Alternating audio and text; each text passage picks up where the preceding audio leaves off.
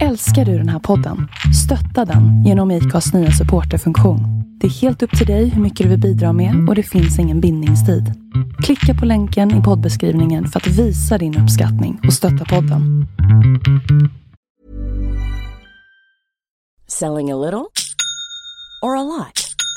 Shopify helps you do your thing however you cha-ching. Shopify is the global commerce platform that helps you sell at every stage of your business. From the launch your online shop stage to the first real-life store stage, all the way to the did we just hit a million orders stage.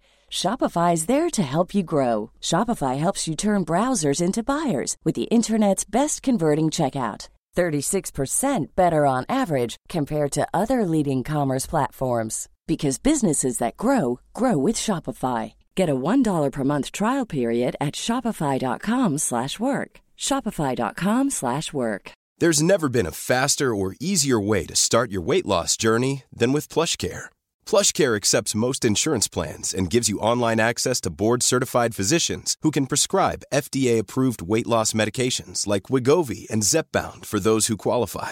Take charge of your health and speak with a board-certified physician about a weight loss plan that's right for you.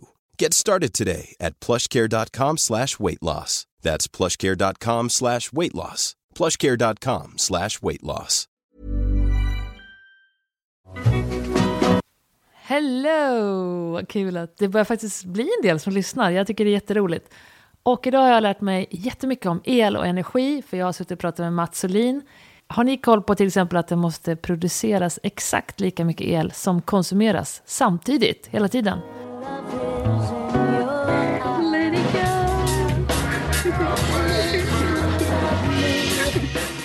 Mats Olin, superkul att du vill vara här. Var det din eller var det min mage? Det var min. Var det din mage?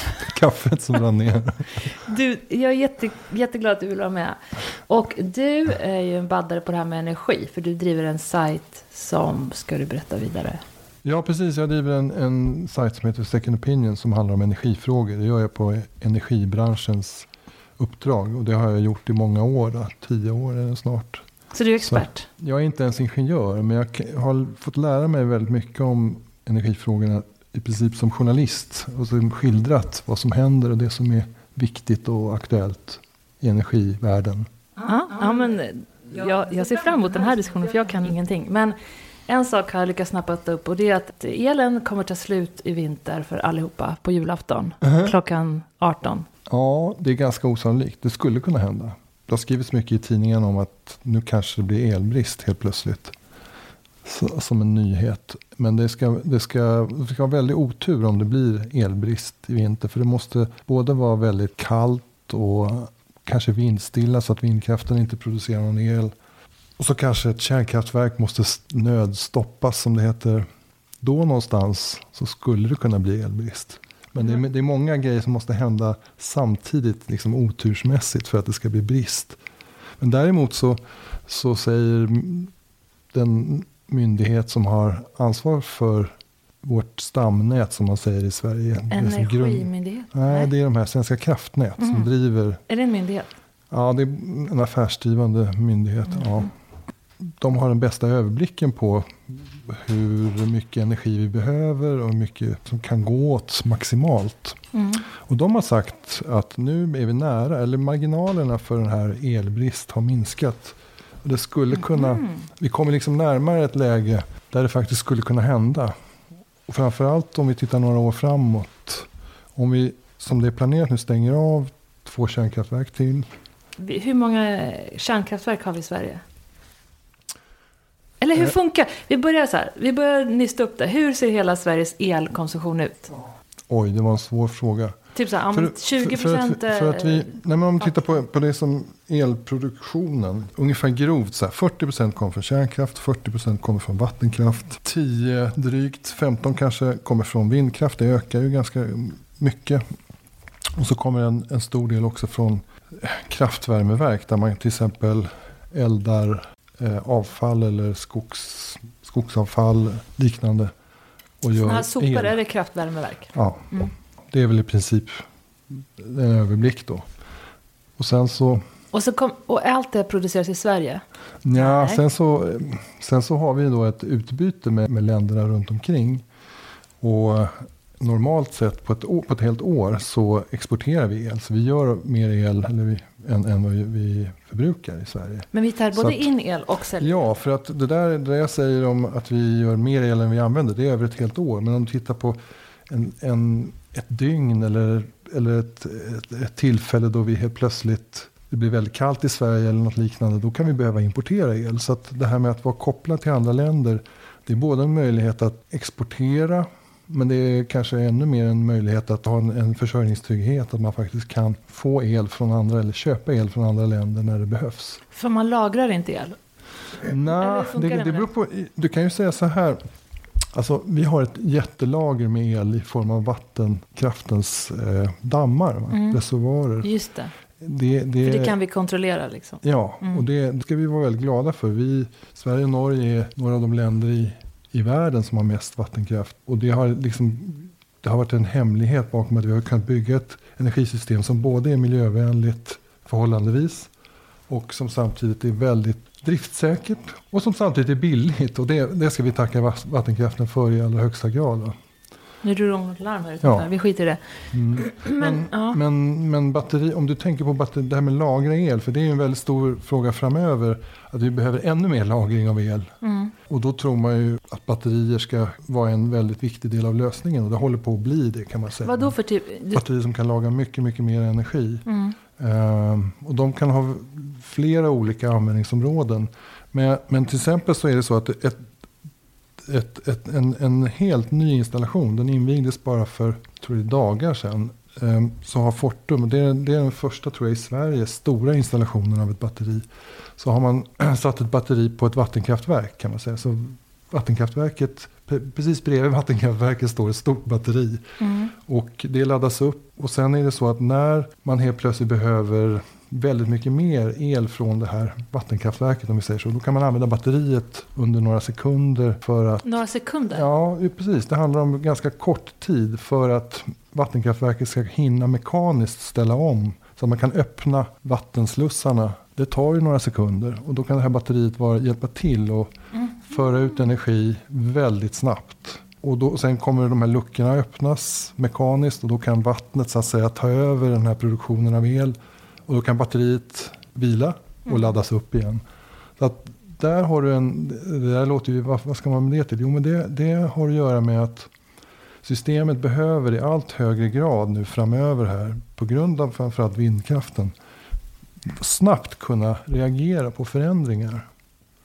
För du vet, elsystemet, det är en sån här grundregel som man kan ha i huvudet om man ska förstå elsystemet, det är att varje sekund eller varje tillfälle, varje millisekund nästan, ner på sekundnivå i alla fall, så behöver produktionen av el vara exakt lika stor som användningen av el. Varje sekund. Och det är minsann inte så lätt att åstadkomma. Det är det som gör det här systemet så väldigt komplicerat tekniskt. Precis, och jag försöker se det på vad behovet då är. För behovet är ju alla kanaler då där elen går ut. Ut till varje hem och varje arbetsplats och varje... Så då sitter det folk och räknar på åtgången på Södermalm är så här, åtgången... Det kan man säga. I de här områdena i si och så. Eller nu blir det, så räknar man, nu blir det vinter och mörkt, nu kommer energianvändningen gå upp. Ja. Precis, men det här fungerar det är så att säga olika steg, kan man säga, i en bedömning av hur mycket el som kommer att gå åt och hur mycket som ska produceras. Och vem jobbar med det, eller hur jobbar man med det? Ja, då kommer vi in på det ekonomiska också, som är, först är det en ekonomisk marknad, va? Där man köper och säljer el som ska levereras imorgon, kan vi säga. Så att idag... Vänta, beskriv det lite mer. Ja, idag, nu vid lunchtid tror jag det är, så har alla som ska göra el lagt in bud, ungefär som på en aktiebörs eller en räntebörs, lagt in bud. Det här, så här mycket vill vi producera till det här priset. Alltså typ ett vindkraftverk eller ett kärnkraftverk? Ja, precis. Alla de som jag nämnde, de som gör el. Och då är det så att alla små distributörer i en kedja meddelar den som sitter högre upp och så sammanfaller de kanske tillhör ett företag som har flera vindkraftverk, och så kan de tillsammans sälja sälja in allt det de kan producera imorgon. Och är det orkan, och det är då inte går bara... priserna ner för dem. Och blåser ingenting så Ja, går priserna precis. upp. Deras bedömning av vad de kan göra bygger ju mycket på väder förstås. Hur mycket det kommer blåsa imorgon. Det vet de ju rätt så väl, men väderprognoserna är jätteviktiga här. Och det är inte bara imorgon, utan det är varje timme imorgon. Man har en auktion för varje timme imorgon. Så det börjar klockan midnatt till 1 och sen 1 till 2. Så hela dagen imorgon så har man en auktion för varje timme. Så, okej. Så det här sysselsätter ganska många människor. Det här är en jättestor grej. Det hade jag ingen aning om. Jag har inte hört talas om detta. Men det är inte nog med det, för att det här görs då. Sen bygger det ju på hur många som vill använda el också. Så att alla som använder el kan man säga gör också en bedömning. Men du gör ju inte det själv för din lägenhet. Men däremot så är du kopplad till, du har köpt el av någon, va? Ja. Ett företag, jag vet inte vilket, du kanske ska nämna det, då blir reklam. Nej, det är ingen fara, men jag tror det är Kalle som har koll på det. Man vet inte ens vilket det är, för så är det ju ofta. Det är ju en lägenhet, så det drar ju inte så mycket. Men det är ändå många lägenheter i Stockholm. Alla de här samlas ihop av någon som levererar just till lägenhet. Och de lägger sitt bud, hur mycket el vi vill ha, hur mycket vi vill köpa. Och så är det en marknad, precis som en aktiebörs eller sånt, där det sker en liksom budgivning och till slut blir ett pris. Det här kommer det kosta. Mellan klockan 10 och 11 imorgon, då kommer elen kosta så här mycket i Stockholm. Och då går det upp och ner? Ja, det går upp och ner beroende på massa faktorer. Väder är ju en viktig faktor, men temperaturen förstås, hur mycket det blåser. Men sen också produktionsvillkoren. Det är ingen som vill under Earth Hour, då är det inte så höga priser, eller? Kanske gör något, men belysning är ju inte en jättestor del i energisystemet, men däremot uppvärmning av bostäder är en stor del. Jag ska säga, det dumpar lite när man förlåt. längre fram. Och sen industrin förstås. Jag menar, om industrin råkar ha stängt så påverkar, alltså en stor del av industrin, om det är helg eller så påverkar det också priserna. Men jag skulle säga, bara för att fortsätta där, för det sker en aktion nu idag då, för vad som ska gälla imorgon. Men sen är det så att det där stämmer ju inte riktigt. För att det visar sig imorgon, som jag sa, det måste vara så exakt varje sekund nu att det är lika mycket som produceras som det görs av med. Vad händer om det... Det blir fel varje dag. Det blir fel hela tiden. Då rinner elen iväg. Nej, det gör ju inte det. Utan då har man ett andra system. Då har man ett gäng tanter som står med elvispar. Bara, dra igång elvisparna. Precis. Vispa grädde. Ja, det skulle kunna vara så. Nu gör vi ost. Det är faktiskt lite så, fast omvänt. Det vill säga man säger till... Man har ytterligare en aktion imorgon när man vet lite mer. Alltså närmare själva leveransögonblicket. Hur nära då? Ja, en timme tror jag det är. Det där är jag lite osäker på. Och det sker varje timme, sa du ju. Ja, men man har en balansmarknad heter det. Som så att säga ser till att justera det som man vet imorgon som man inte visste idag. Så att då måste man göra en ny bedömning och så kan man köpa och sälja lite mer. Men i slutändan så kan det ändå bli fel. Och då har de olika nätföretagen, Svenska kraftnät högst upp då, den här myndigheten, ett ansvar att till slut se till att det stämmer. Att det faktiskt är balans. För om det inte är det, då kan elsystemet krascha och det kan bli strömavbrott. Alltså en kollaps. Men man måste se att det är exakt balans. Ja, hela tiden. Men det måste ju nästan vara omöjligt. Nej, men du kan gå in på Svenska kraftnäts hemsida. För där finns en väldigt kul, där finns något som heter kontrollrummet. Vad heter det? svk.se. Och i kontrollrummet så har Svenska kraftnät visar dem hur det ser ut just nu med balansen kan man säga. I realtid. Så att de sitter, det är ett stort kontrollrum då på riktigt ute på Svenska kraftnät där det sitter folk och bevakar eller övervakar det här hela tiden. Dygnet runt. Finns det några där som har jobbat i typ 30 år med att göra det? Säkert. Men jag såg bland annat en intervju med en kille som hade varit ansvarig i det här rummet när det var skogsbränder i somras. Och det var tydligen en stor utmaning för att man inte riktigt vet om en kraftledning kan fortsätta beroende på branden. Ja, så helt plötsligt kan du behöva stänga av en kraftledning eller liknande. Och då får det ganska stora konsekvenser för just den här balansen. Och de måste liksom hela tiden kunna parera det här. Och jag kan inte, alltså det sker både med automatiska system men också med mänskliga beslut till viss del. Va? Men jag förstår inte riktigt, vad händer hur kan det kollapsa om det inte är absolut balans? Nu kommer du in på mer kanske fysiska frågor som jag inte vet om jag kan reda ut exakt. Men så här, alltså för att systemet ska fungera så ska det vara 50 hertz. Och hertz det är frekvensen i växelströmmen. Man kan uttrycka det så här att när man en generator som gör el, en stor turbin som snurrar i ett kärnkraftverk eller ett vattenkraftverk, den ska snurra 50 varv på en sekund. Och i andra änden så alla elmotorer som driver din elvisp eller vad det nu är för någonting ska också snurra 50 varv per sekund. Och det här är väldigt viktigt för många applikationer då, att det är exakt rätt snurrtal. Det är kvaliteten på strömmen som kommer ut. Va? Och om det där avviker för mycket så att det blir 45 hertz, då kraschar systemet. För då kommer så mycket att gå sönder samtidigt så att då kommer ingenting att fungera. Och då trycker det på med för mycket el på något sätt? Så att, ja, precis. Alltså, om det helt plötsligt börjar blåsa mer så kommer den här frekvensen att dras uppåt i systemet. Och då måste man bromsa någon annanstans. Det är 50 hertz alltså. Hur menar du att den dras upp? Ja, det ökar helt enkelt. Det blir 50,1 och 50,2 eller 50,01. Vänta, i hela systemet eller bara i leverans? Ja, men i grund och botten i hela systemet. Och då måste man kompensera så att antingen öka användningen någonstans, för då kommer det att bromsas den här frekvensen.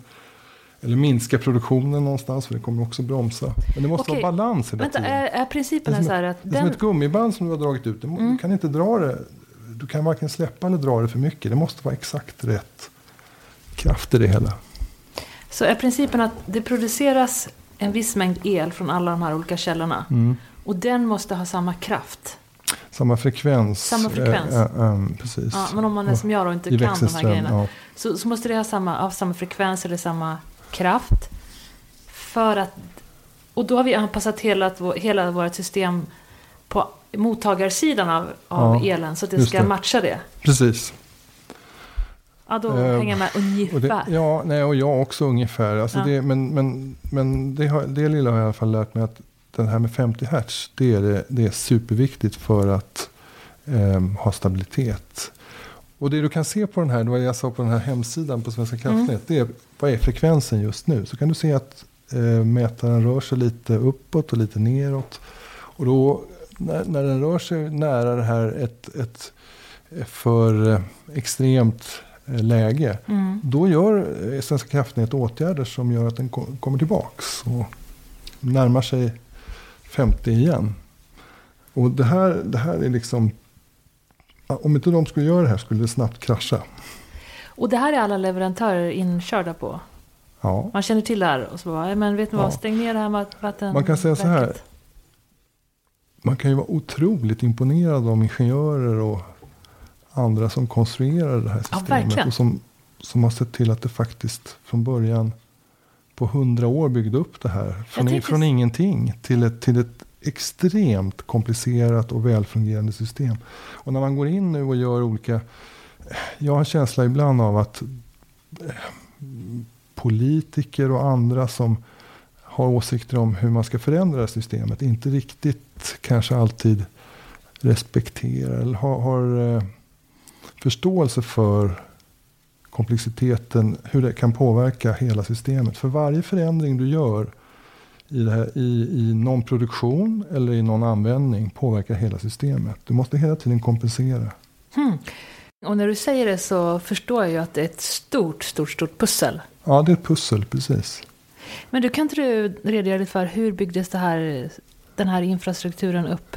Ja, och det kan jag inte.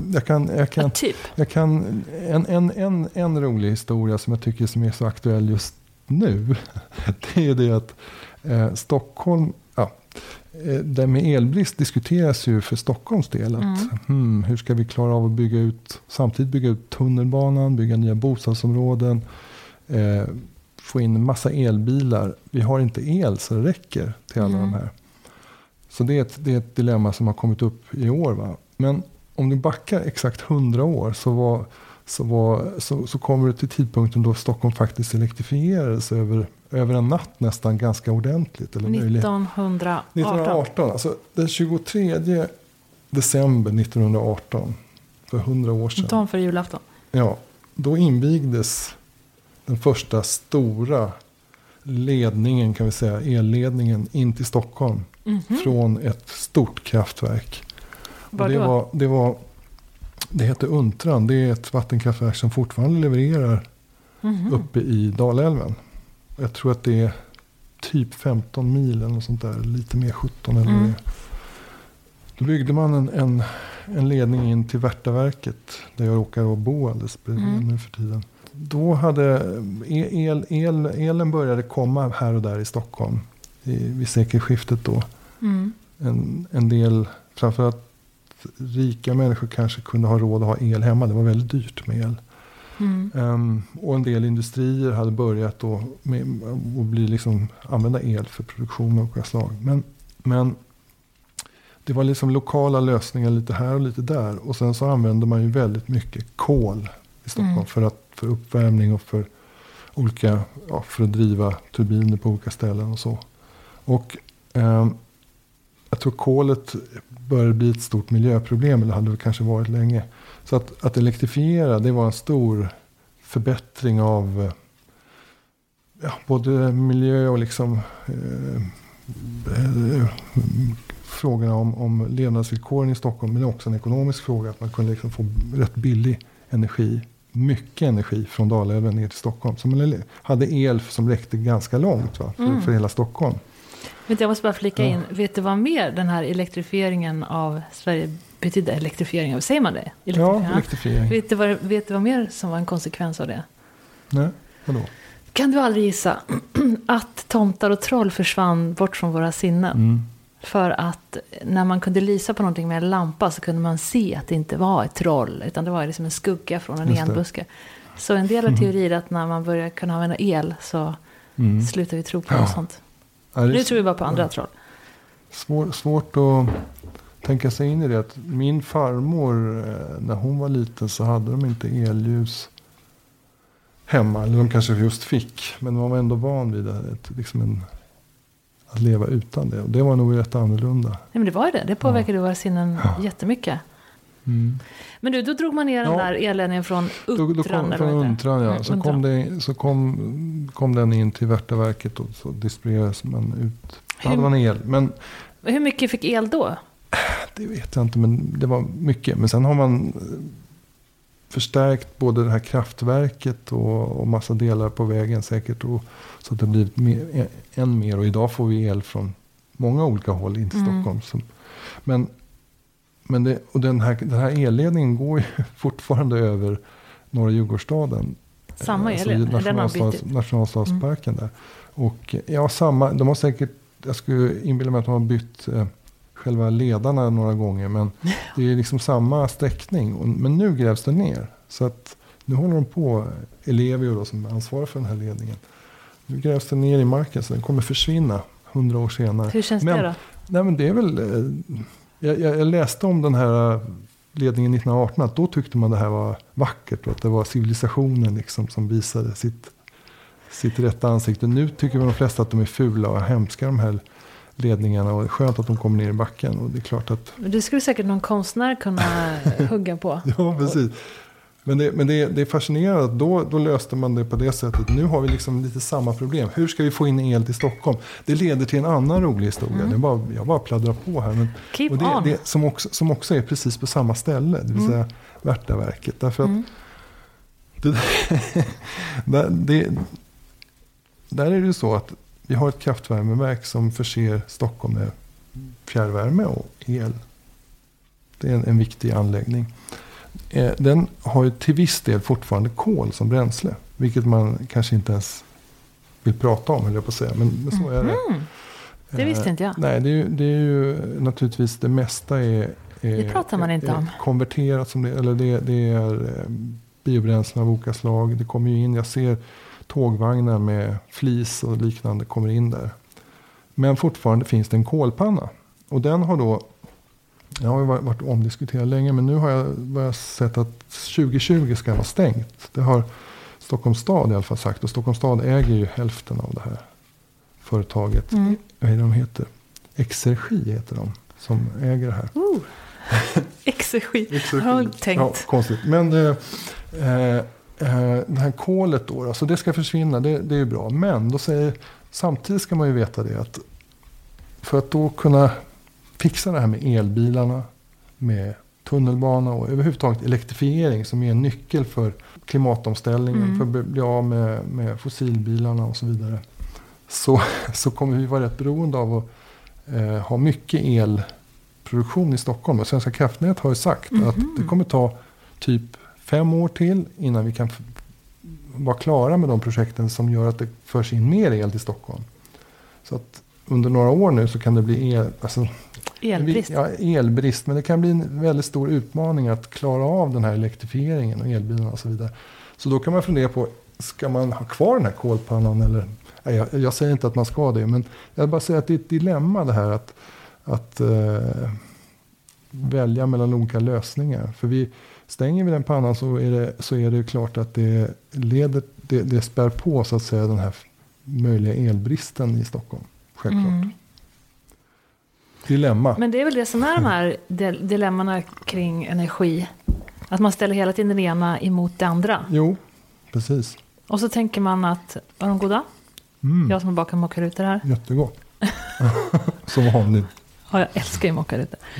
Nej, men jag tänker på hela den här omställning till fossilfritt. Är det 2045 som vi ska leva fossilfritt? Enligt EU. Just det. 2045, det är det man... Ja. Som och liksom har haft uppe i Katowice nu då. Ja, men jag tänker på problematiken att vi blir mer och mer elberoende. Det blir ju faktiskt. Ja, men för det är ett problem tycker du? Ja, det kan vara ett problem. Jo, men... För att vi har rätt att konsumera mer och mer el för alla våra saker som vi vill ha i våra liv. Och sen så tror jag att många tänker, ja men kommer el från vattenkraft och vindkraft och är det grön el, då behöver jag inte bry mig. Då kan jag fortfarande konsumera mycket el som helst. Jag tillhör de som nästan kan få dåligt samvete ibland när jag använder en elvisp och tänker att jag skulle kunna använda vispa för hand. Ja. Jag tror det finns andra saker som är bättre att bekymra sig över faktiskt. Därför att elproduktionen i Sverige, även om jag nu har pratat lite om den här kolpannan, så elproduktionen totalt sett i Sverige är nästan helt koldioxidfri i utsläpp. För vi har, jag tror det är 98% eller något sånt här av den produktion. Men vindkraftverk är väl verkligen grön? Men vattenkraft är ju inte helt grön, för det påverkar ekologiska systemet. Ja, men det gör vindkraften också, herregud. Fåglar som flyger in i dem. Ja, och de människor som råkar bo nära ett vindkraftverk. Men vadå, att de hör att det är... Ja, det pratas om det och men det påverkar inte biologiska mångfalden på samma sätt som ett vattenkraftverk är? Nej, jag vet inte riktigt, men det är klart. Har du väl byggt ett vattenkraftverk så har du ju någonting som under sin drift har det håller väldigt länge och det har väldigt liten påverkan. Men är det inte så att fisken inte kan vandra? Och... Jo, ofta är det så. Och även fågelmarker.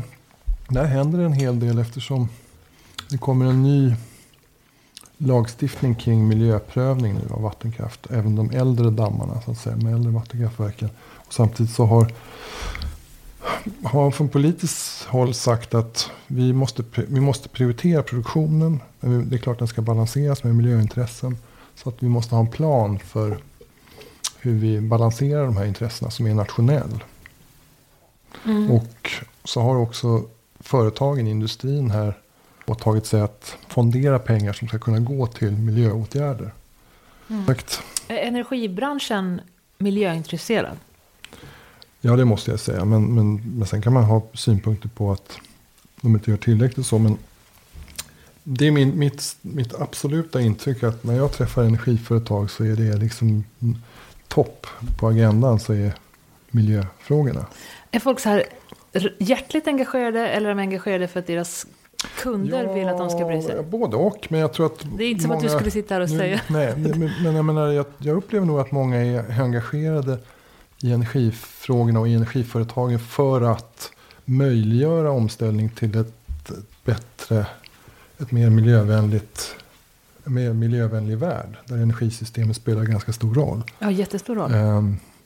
Som inte gör får jag bara säga en stor diskussion naturligtvis är ju kärnkraften, eftersom vissa i energibranschen menar att jag skulle säga rätt många nu för tiden menar att kärnkraften är en nyckel för att klara av en omställning från fossilt till icke-fossilt, medan andra stänger dörren till kärnkraften. Så det är ju nästan en vattendelare även i branschen. Där finns både för- och motståndare.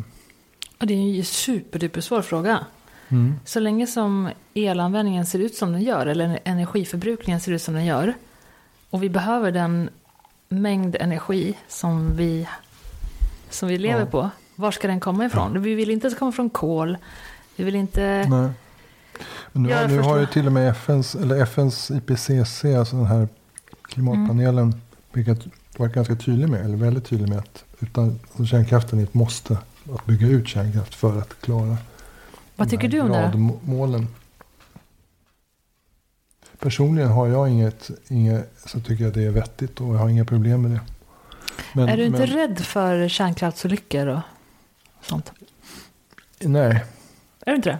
I alla fall inte när det gäller de företag som driver kärnkraften i Sverige. Men det är klart att man kan alltid vara fundersam ur ett globalt perspektiv om det kanske finns ställen där det inte sköts på samma sätt.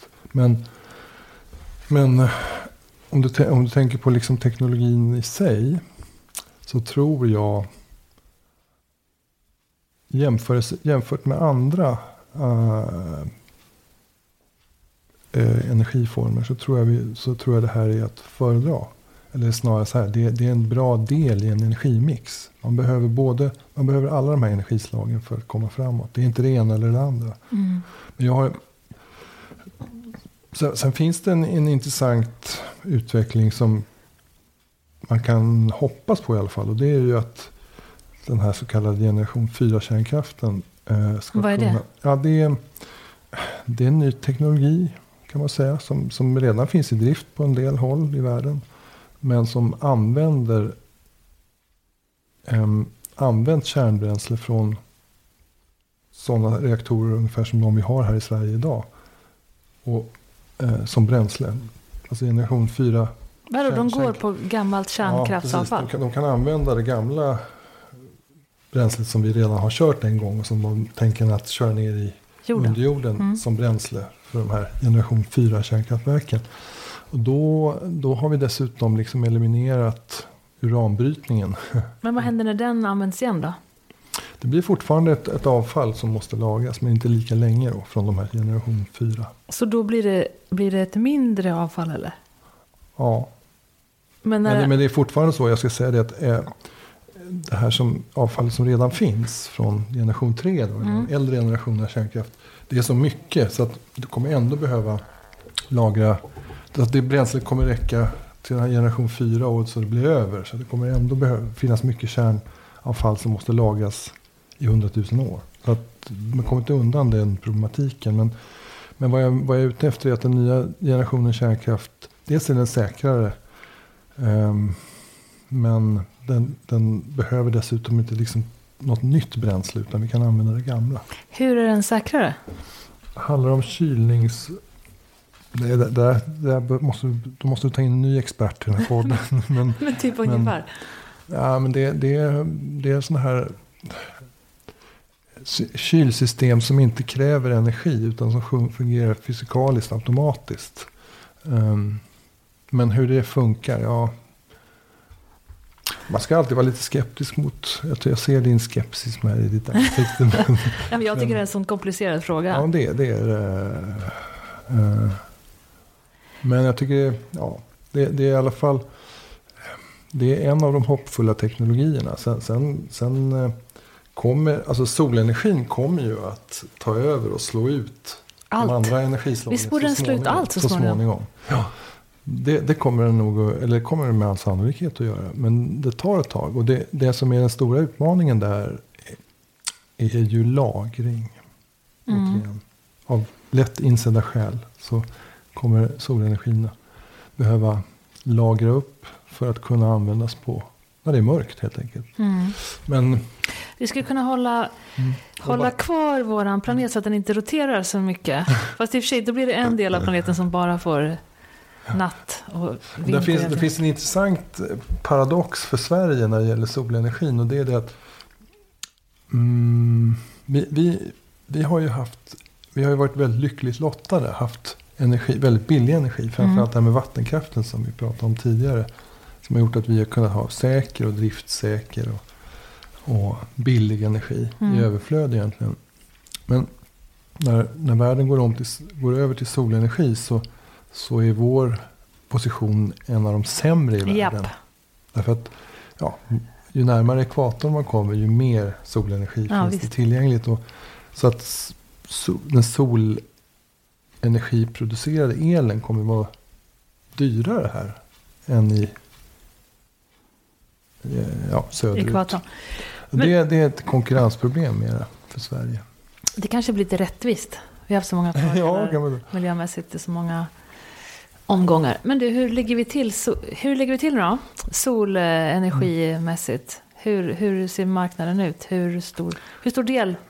I Sverige så jag kan nog mest vårt område och då är det en väldigt liten del av vår energiproduktion i procent. Det är fortfarande under 1%, liksom promille. Men hur ser det ut i världen? Eller vad förutspår man ska hända? Ja, men i vissa delar av världen så har det redan en stor liksom andel och stor betydelse.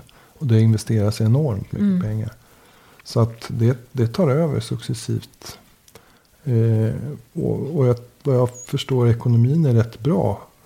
Alltså priserna på solpaneler har gått ner väldigt mycket. Så därför så är investeringsmöjligheterna eller investerare man kan hitta investerare för sådana här projekt. Jag har hört att det finns nordiska företag som investerar i till exempel Indien. Fortum har hört talas om ganska massivt i solkraft. Nej, men jag hörde att Kina var ganska tidig med att producera solceller. Sen så EU förbjöd oss att köpa in dem av någon anledning. För en sån marknadsgrej. Ja, det varit lite tulldiskussioner. Jag tror att en del av Trumps ilska har handlat om det här. Att Kina tar över med statssubventionerade solpanelsföretag. Förstår du? Ja. Men vad vet jag? Jag menar det är samtidigt... Visst, om Kina väljer att pumpa in pengar i subventioner till solpaneler så kan vi ändå dra nytta av det. Men det är klart att på sikt så är det en strategisk fråga också att om hela världens solpanelsindustri finns i Kina kanske inte är så bra.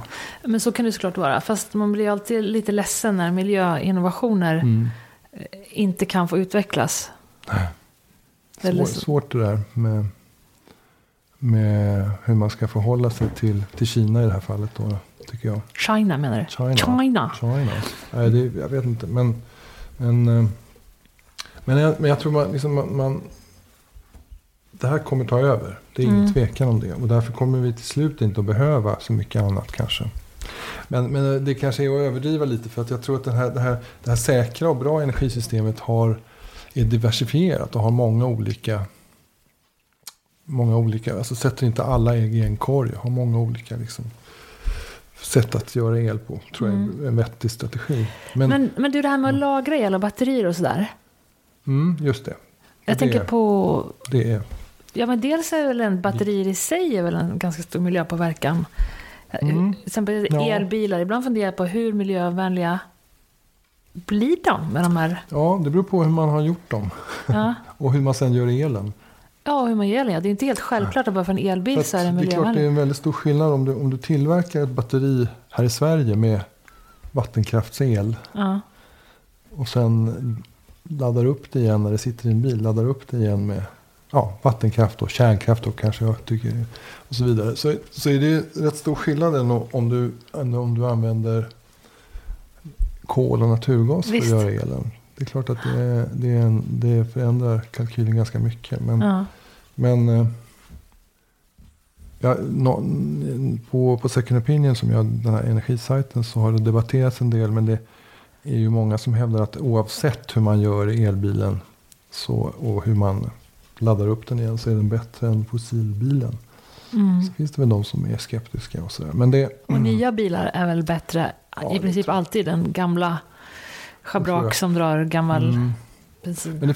Men det var en fråga som kom upp häromdagen. Både i Sveriges Radios rapportering men också på Second Opinion då. Det var det här med just med tillverkning av batterier kräver vissa såna här jordartsmetaller, såna här ämnen som är ovanliga ämnen kan vi säga. I det här fallet handlar det väl om kobolt, tror jag. Och tydligen så kommer en hel del av koboltproduktionen nu för tiden från Kongo-Kinshasa som är ett härjat land. Ett härjat land och där det kanske är rovdrift på naturen men det är framförallt en rovdrift på människor. Ja. Och då var det en debattör, Bo Normark, som skrev på Second Opinion att vi i Sverige har ju en av Europas stora fyndigheter av kobolt och kanske en del andra av de här ämnena som behövs. Uppe i vad då? Nej, jag vet inte om det är uppe i. Jag vet inte exakt var det ligger. Men det finns och det prospekteras mycket i Sverige där man alltså är ute och letar. Var finns det intressanta ställen där man kan hitta de här ämnena? Men samtidigt vet man man ska hitta det?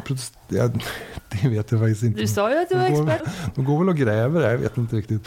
Jag tänker på ett kul jobb. Jag skulle vilja ha det, gå runt och leta kobolt. Men jag antar att borra, det här men nu bara gissar jag, man borrar nog en del för att ta upp och kolla på.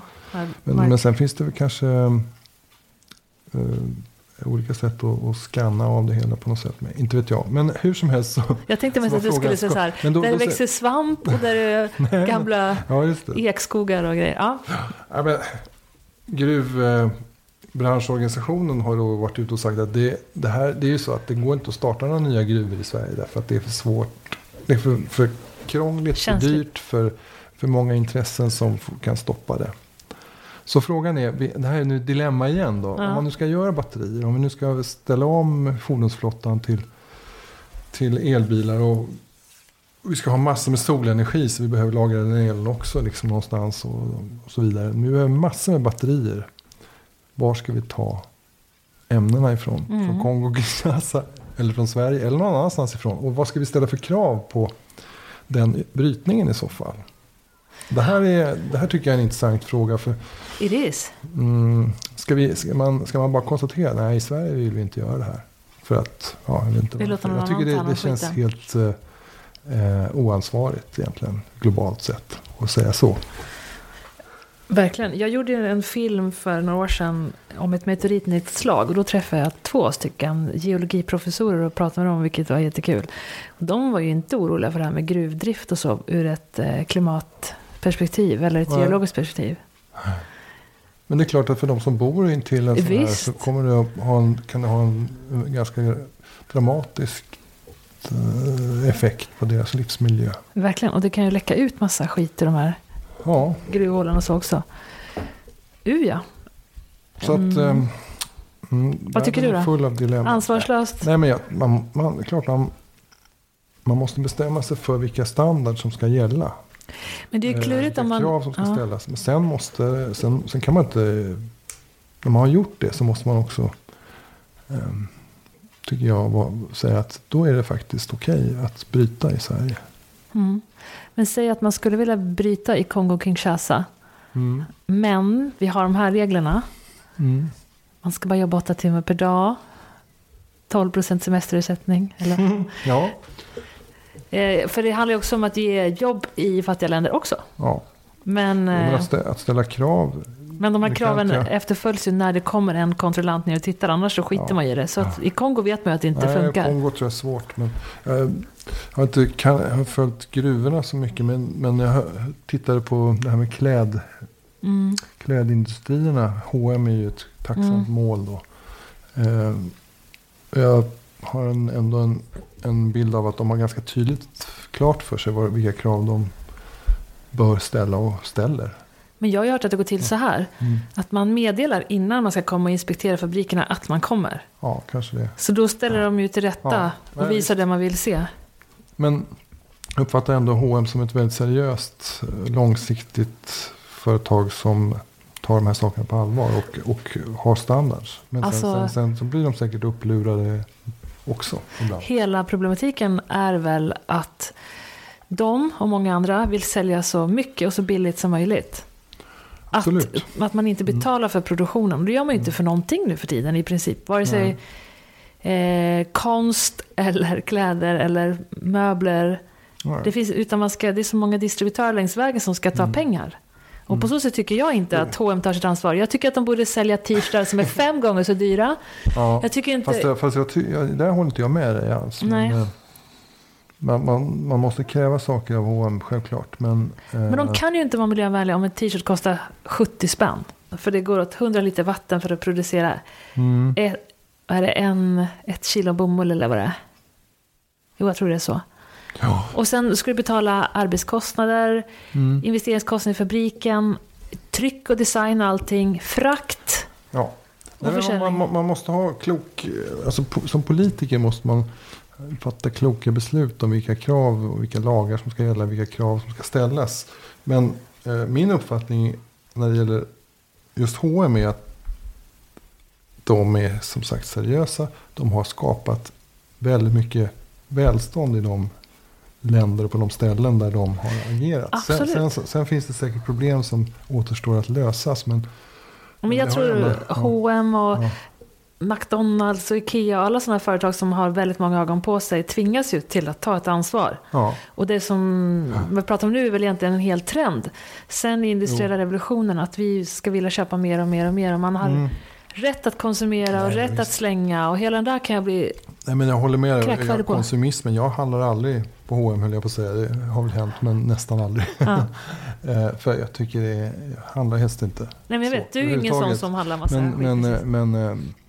men hela den här grejen av att vi ska äta så mycket av jordens resurser i hur vi beter oss, vare sig det gäller kläder eller energi eller vad det har ju skenat sen det finns en tillgång på allting. Och egentligen så tycker jag att man kanske skulle kunna sätta in begränsningar i folks liv, lagstifta helt enkelt. Hur mycket energi får man förbruka, hur man går mer in med politiska medel. Det tycker inte du? Nej. Du såg det? Ja, jag såg det. Nej, alltså sådana tankar tror jag leder till olika typer av odemokratiska system. Jag tycker också att liksom verkligheten visar att de system som bygger på öppna ekonomier och stor ekonomisk frihet också är de som kan ta tag i problemen. Som inte minst skapa resurser för att ta hand om problemen. Jag såg en lista häromdagen på de största koldioxidutsläppande företagen i världen. De flesta ligger ju i länder som inte präglas av ekonomisk frihet och marknadsekonomi.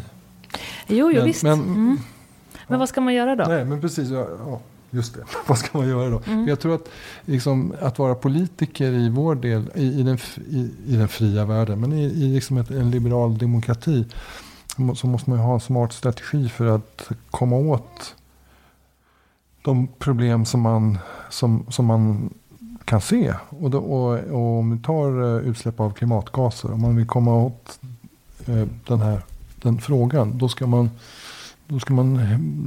måste man hitta en strategi och ett system som verkligen är effektivt för att göra det.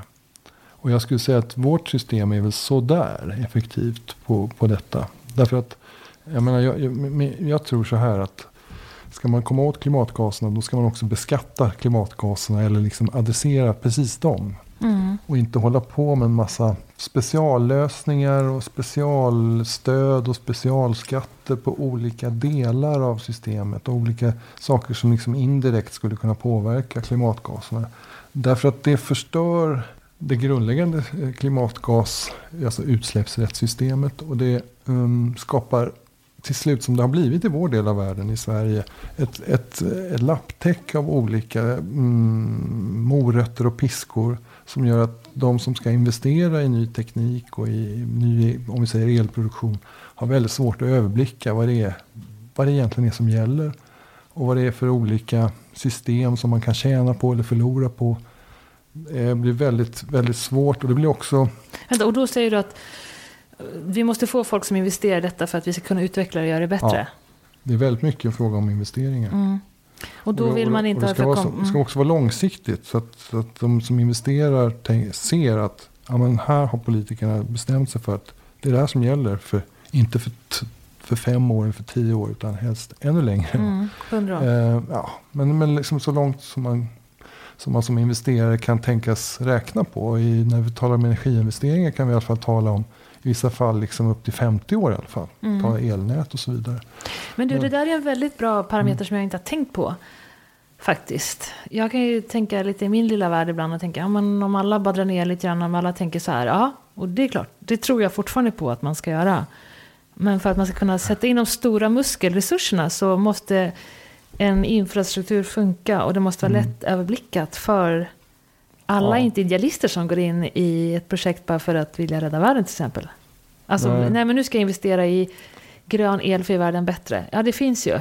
Men de flesta som investerar pengar är folk som faktiskt vill fortsätta tjäna pengar. Ja. Men ett stort beslut som du ska fatta någon gång, det är ju att investera i en ny bil. Det är ett av de stora energibesluten som man fattar. Och det är klart att om man då väljer en elbil så har det nog rätt stor betydelse framöver, så att säga. Fungerar systemen bra, så kommer det att premiera ett sådant beslut, elbilsbeslut. Men det är väl en lätt grej att göra? Eller menar du att... Ja, fast fortfarande, det är ju fortfarande rätt tidigt. Liksom. Elbilarna är fortfarande ganska dyra, men det går snabbt, va? Men vad menar du att det är för komplicerat lapptäcks Jo, men det kan handla om...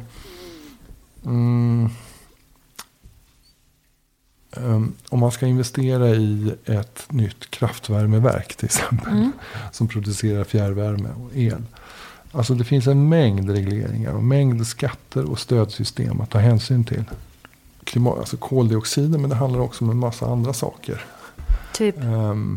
En sak som har varit väldigt omdiskuterad är det här med primärenergi och sekundärenergi.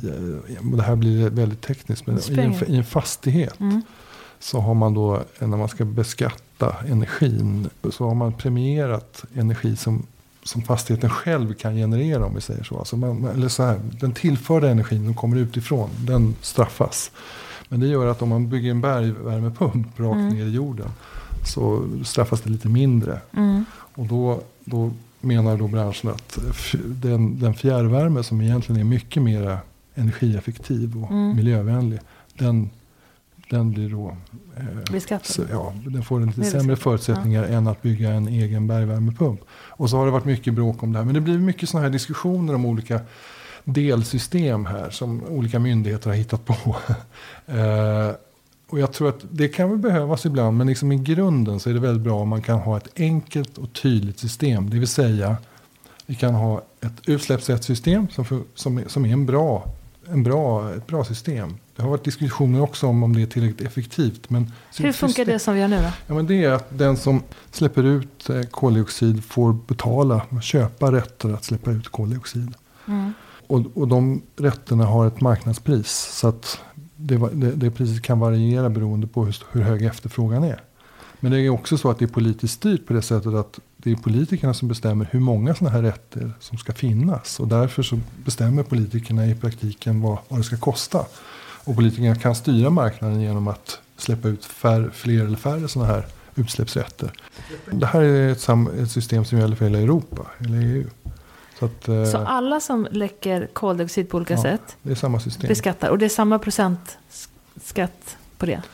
Ja, det är samma samma kostnad. Det är precis samma system, samma kostnad så att släppa ut ett ton koldioxid här som det är någon annanstans i det. Därför att du måste ha de här utsläppsrätterna. Men du sa någonting varierande på vad man har för efterfrågan? Jo, men priset kan variera beroende på... Till exempel, det som hände var att i lågkonjunkturen så gick ju efterfrågan på energi ner. Alltså lågkonjunkturen menar 2008-2009. Och det gjorde att priserna på de här utsläppsrätterna sjönk ganska dramatiskt. Och det har varit ganska omdiskuterat om det var så bra då. Varför är det omdiskuterat? Eller vad säger man då? För att det hade en ganska liten... Det blev en ganska liten kostnad då för de industrier som släpper ut mycket koldioxid. Så att systemet var inte så verkningsfullt, tyckte en del. Men här fungerar det ungefär så här. Va? Att politikerna bestämmer att vi ska ha max så här mycket utsläpp av koldioxid. Och de som vill släppa ut koldioxid måste köpa de här rätterna att släppa ut koldioxid. 1 ton koldioxid, då ska du köpa rätt för det. Va? Och sen blir det inte mer än så. Politikerna sätter en ram för utsläppen för de sektorer som är liksom inne i systemet. Och sen varierar då priset beroende på hur många som vill släppa ut, kan man säga. Och om då det här infördes då precis före den här ganska kraftiga lågkonjunkturen, så sjönk priserna ganska snabbt, vilket gjorde att det liksom hade en ganska begränsad styrande effekt. Nu har det kommit igen. Nu har ju priserna på de här rätterna gått upp igen, så att då blir effekten mer kraftfull. Men det är liksom det sätter finger på det här att det är svårt. Det gäller att ha långsiktighet i de här systemen, så att investerarna ser att det här är på allvar. Det här är inget som kommer ändras för mycket. Då kan det bli inte bara få en styrande effekt, utan vara effektivt. För att i slutändan så handlar det om våra gemensamma resurser. Hur vi ska liksom få mest ut för de pengar som satsas. Och ett sånt här system är rätt bra på det. Tycker du att det är för billigt att släppa ut koldioxid idag?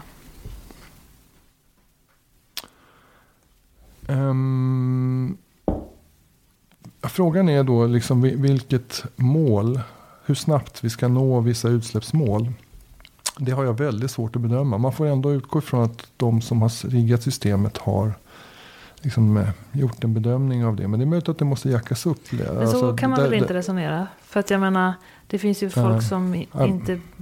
Om man kollar på Donald Trump och USA till exempel. Nej, men nu talar jag om EU-systemet. Men okej, över jorden, absolut. Alltså, men då är det en annan sak. För att den viktigaste kanske saken som skulle kunna hända för klimatpolitiken, det är ju att fler delar av världen hade varit med i det här systemet eller hade liknande system av utsläppsrätter. Och det är ju på gång, men jag är inte riktigt kanske uppdaterad på exakt hur mycket det är på gång, men nog 17 går åt det hållet. Det är viktigt. Men nu ska vi sänka flygskatten i och med nästa års budget. Men där har du ytterligare då ett exempel på, om man då specialbeskattar olika företeelser inom systemet, så har det en ganska begränsad effekt. Men ska man inte beskatta de saker som har stor klimatpåverkan? Så här.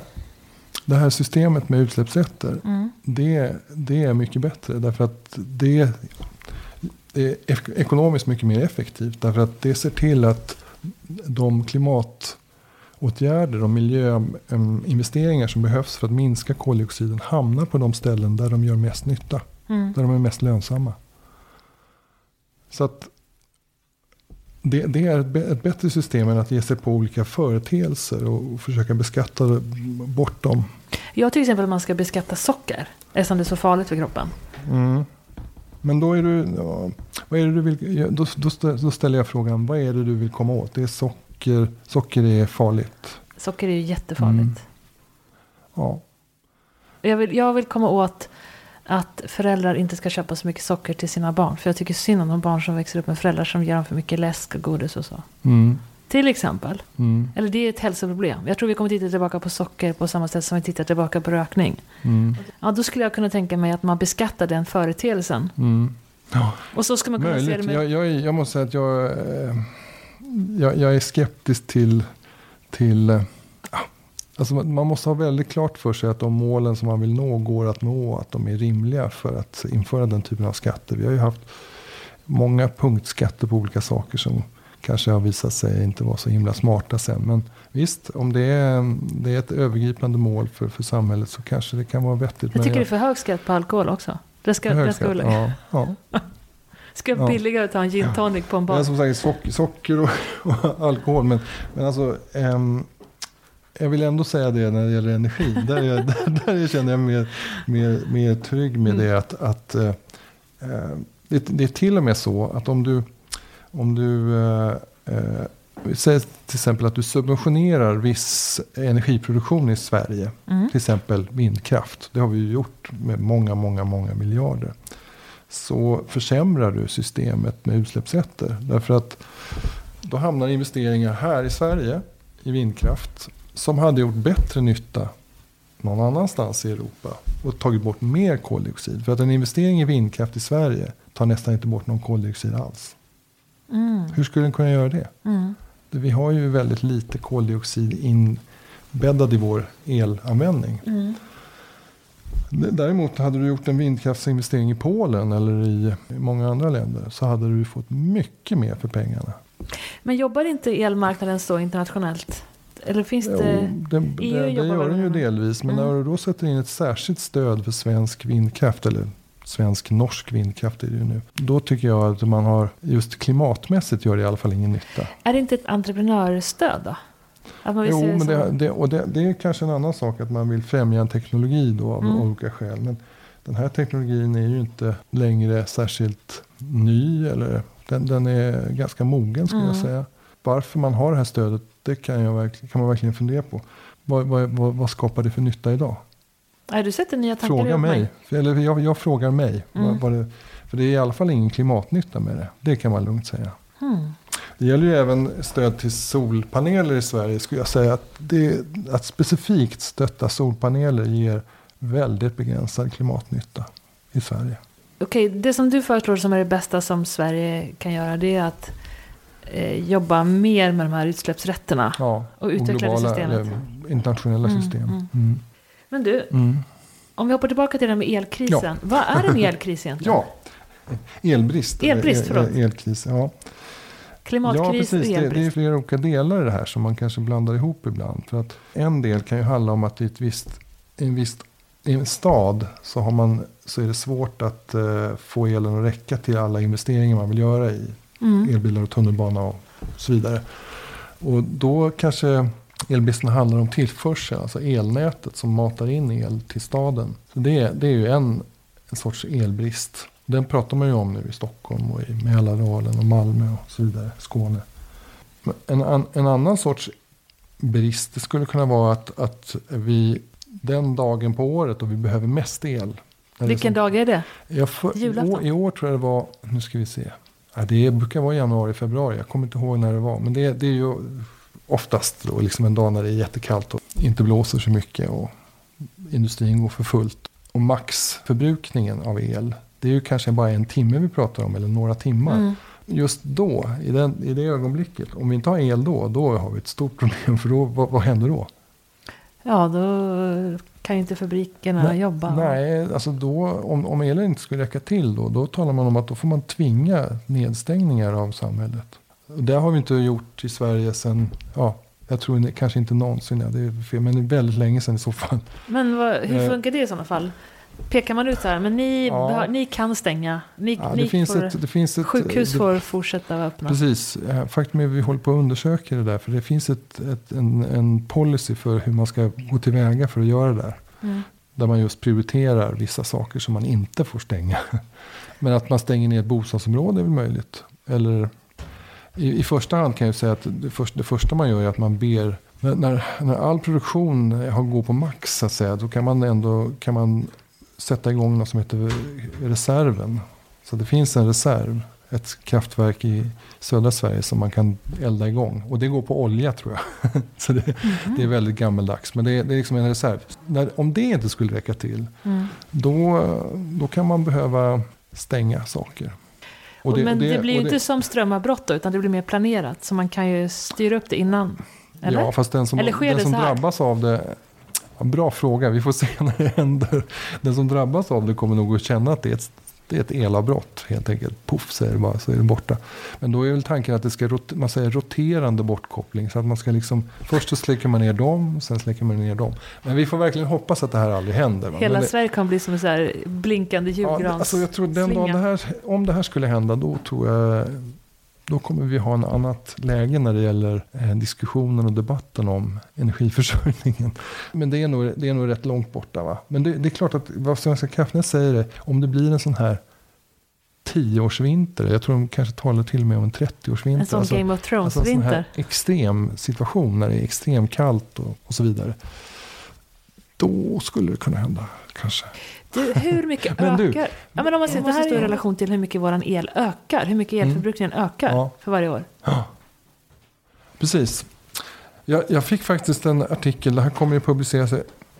Den här podden efter den här texten som jag ska publicera nu. Men den texten säger att vi borde planera samhället för att 2040 eller vad de skrev så ska vi göra av med 200 terawattimmar per år. Och nu gör vi av med 145 eller något sånt där. Så det skulle kunna öka ganska mycket. Och det är ju mycket elektrifiering av olika slag. Det är ju inte bara elbilar, det är ju en del såna här serverhallarna, de drar ganska mycket. Gud, de drar ju mycket som ett. Ja, de drar som en liten stad och sådär. Du vet. Nu, det här är jag inte alls säker på de här siffrorna, men det var någon som sa att världens serverhallar drar mer än hela fordonssektorn i hela världen. Alla bilar i hela världen. Det låter helt otroligt mycket, men det är svårt att tro det. Men det är möjligt. För jag tror att om du tittar på Sverige återigen så står transporter ändå för en väldigt stor del av energiåtgången i Sverige. Alltså bilar, och lastbilar, bussar, flygplan och så vidare. Ja, men det var något. Jag ska kolla upp det där, jag kommer inte ihåg det. Men jag har liksom inte ens tänkt på hur mycket el de här serverhallarna... Men den här podden är ju en av de grejerna som läggs upp i det här lagringssystemet som måste såklart vara jättemycket. Där har du den tredje formen av så att säga elbrist. Att elen totalt sett över ett år, liksom över lång tid, efterfrågan eller behovet av el kommer att öka väldigt mycket. Och att vi inte har produktion så det räcker. Även om vi skulle kunna ha lagring, även om vi skulle kunna överföra el när det behövs, så måste det också produceras. Så det är ytterligare en dimension på elbrist. Jo, och egentligen känns det lite konstigt att det är så. Med tanke på klimatförändringarna så känns det så konstigt att energibehovet skulle öka. Energibehovet totalt sett i samhället, där är nog målet att det ska minska. För att man talar om energiintensitet och det är ungefär... Alltså att man ska få mer utav. Ja, precis. För att producera ett ekonomiskt värde av X eller så här mycket. Hur mycket energi går åt? Och då vill man ju att energiintensiteten ska minska. Så att för varje liksom producerad enhet så ska det gå åt mindre energi.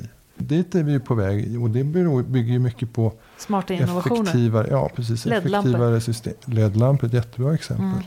Men elbilar också. För att det ska hända totalt sett så kommer det behövas elektrifiering. Det vill säga gå från fossilbränsleanvändning till elanvändning. Jag menar en av de stora framstegen som vi hoppas på det är ju inom industrin. Till exempel stålproduktionen. Som är väldigt energislukande. Ja, men visst. Fast då är ju dilemmat att idag, om du ska göra stål, då behöver du kol. Det är ju, du eldar kol för att få upp temperaturer på, jag vet inte, 1500 grader eller vad det är. Jättevarmt. Och därför är stålindustrin en av de stora klimatgasutsläpparna i Sverige. Cool fact, a crocodile can't stick out its tongue. Also, you can get health insurance for a month or just under a year in some states. United Healthcare short-term insurance plans, underwritten by Golden Rule Insurance Company, offer flexible, budget-friendly coverage for you. Learn more at uh1.com. Hey, it's Paige DeSorbo from Giggly Squad. High quality fashion without the price tag. Say hello to Quince. I'm snagging high-end essentials like cozy cashmere sweaters, sleek leather jackets, fine jewelry, and so much more. With Quince being 50 to 80% less than similar brands. And they partner with factories that prioritize safe, ethical, and responsible manufacturing. I love that. Luxury quality within reach. Go to quince.com/style to get free shipping and 365-day returns on your next order. Quince.com/style.